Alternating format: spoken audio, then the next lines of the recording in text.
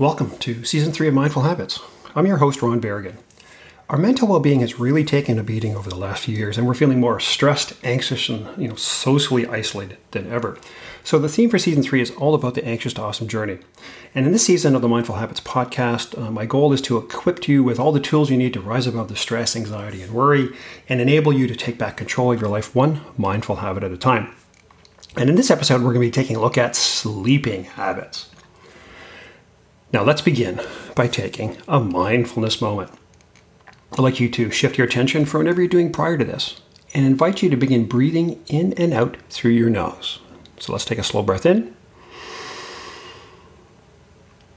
and a calming breath out.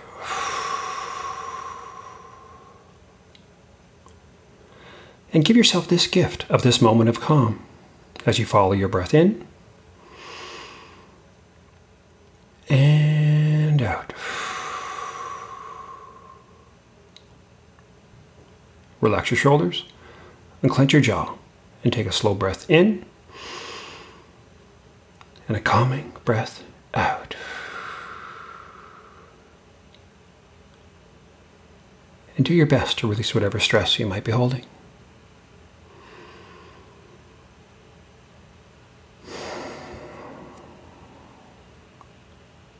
And finally, let's tune into our hearts and take a moment to be grateful during these challenging times and become fully present.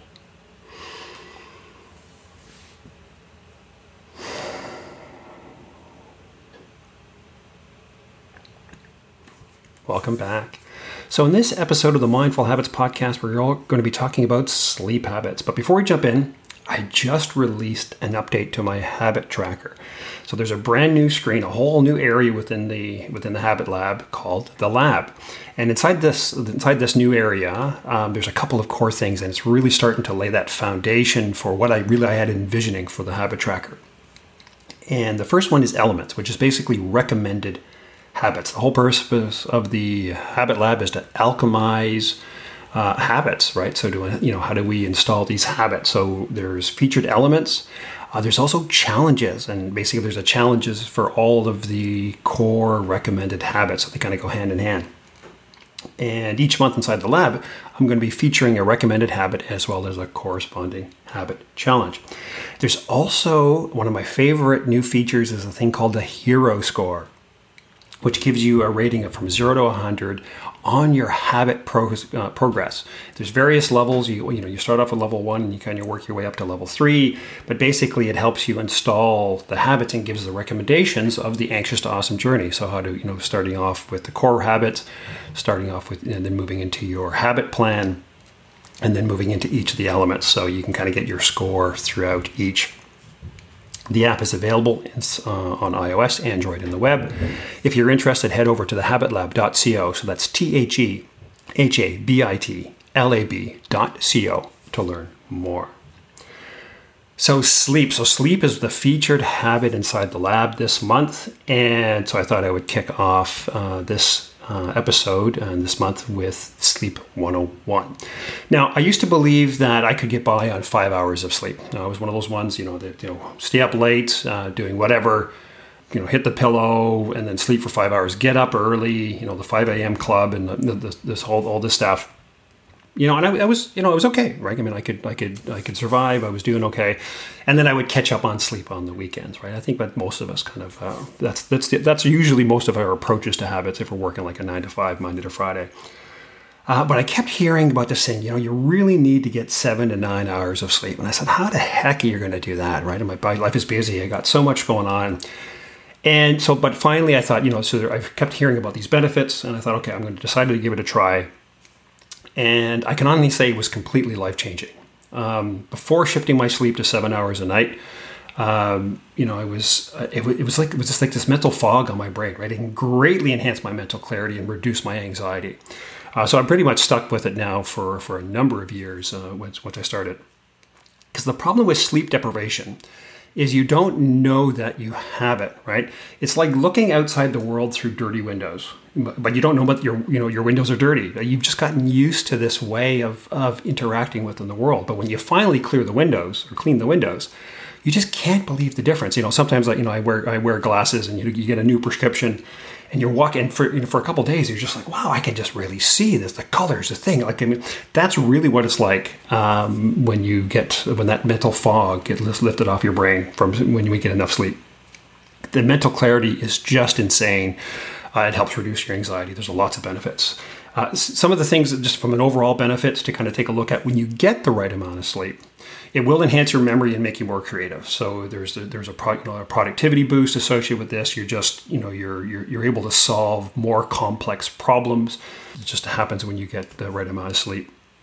It makes you feel and look more attractive, right? So it's just the energy levels that you get, and the healing that it does for your skin. It's a huge benefit.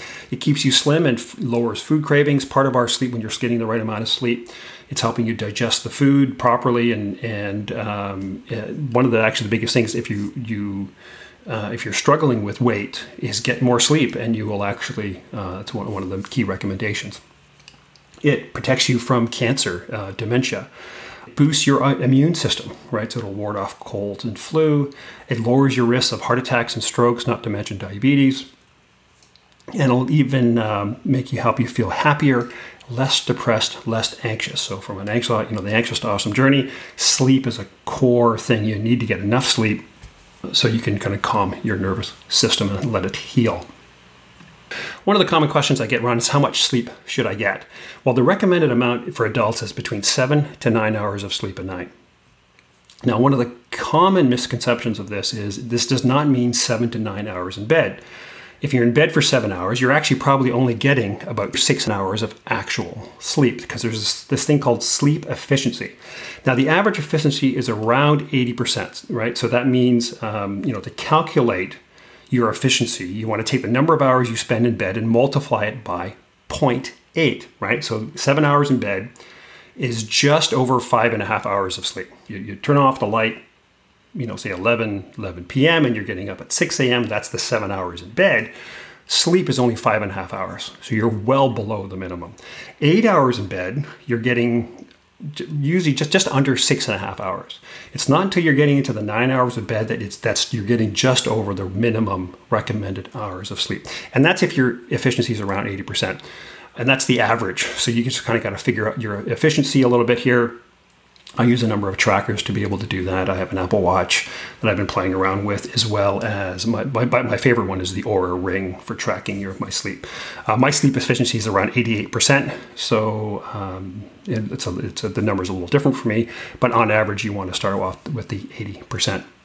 So to get the 7 recommended hours of sleep, you got to be about 8 to 9 hours in bed. So that's how much sleep. Now let's take a look at a few sleep habits to actually improve the quality of your sleep. The first one is really just a nighttime ritual.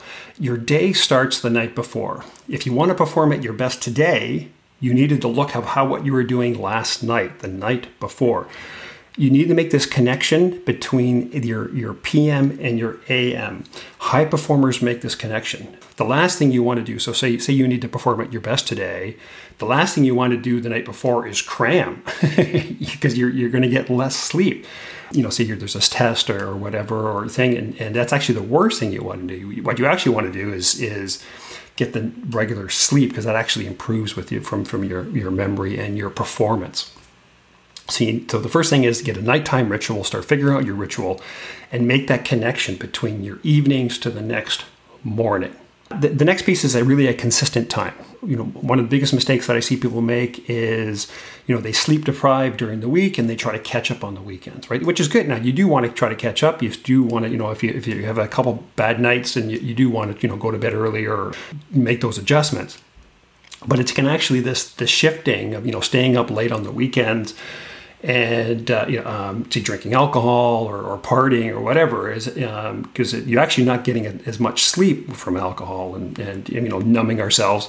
So it's much more better to be from a consistent 7 days a week. So find the time that works for you, and really just try to dial in as best you can. Now it's okay to take you miss a day here or there, but really you want to try to be consistent 7 days a week. For me, the biggest thing that was kind of really impacting my sleep was caffeine. Basically, caffeine has a half-life of about 5 hours. So this means that the amount of caffeine, basically half of that amount is still in your system 5 hours later. So you really don't want to be drinking caffeine 6 to 8 hours before you go to bed. Okay, so because I'm starting to shut down around 9 p.m. Basically, my personal rule is I have no more than 2 cups of coffees per day, and both have to be happening before noon. So I don't do any caffeine after lunch. Figure out how do you reduce the caffeine because it's really just messes up your sleep. The really next one really is technology. So, the bright lights from computers, TVs, tablets, our phones, it's really just messing with our melatonin levels. And this is melatonin is the neurochemical that improves our sleep. So we really need to be able to kind of dial that in. If you've overstimulated your brain, you're checking email messages just the night before, just before you go to bed. I've done this before, and something happened, like whether it's work or you're getting an email that's not that you start thinking about this friggin' email and it's messed up your sleep. And in the majority of cases, I could have checked the messages in the morning and dealt with it then instead of interrupting the night before. So you really just kind of got to, once again, it comes down to that evening ritual. Okay, turning off your text, not checking the email, not doing work in bed, not reading the iPad books these are just things. You're just watching TV when you're in bed. These are just all things that just really just mess up your sleep. Because really the core habit that we're looking here to, and this is the one I'm going to recommend that everybody starts with to improve your sleep, is to do a digital sunset.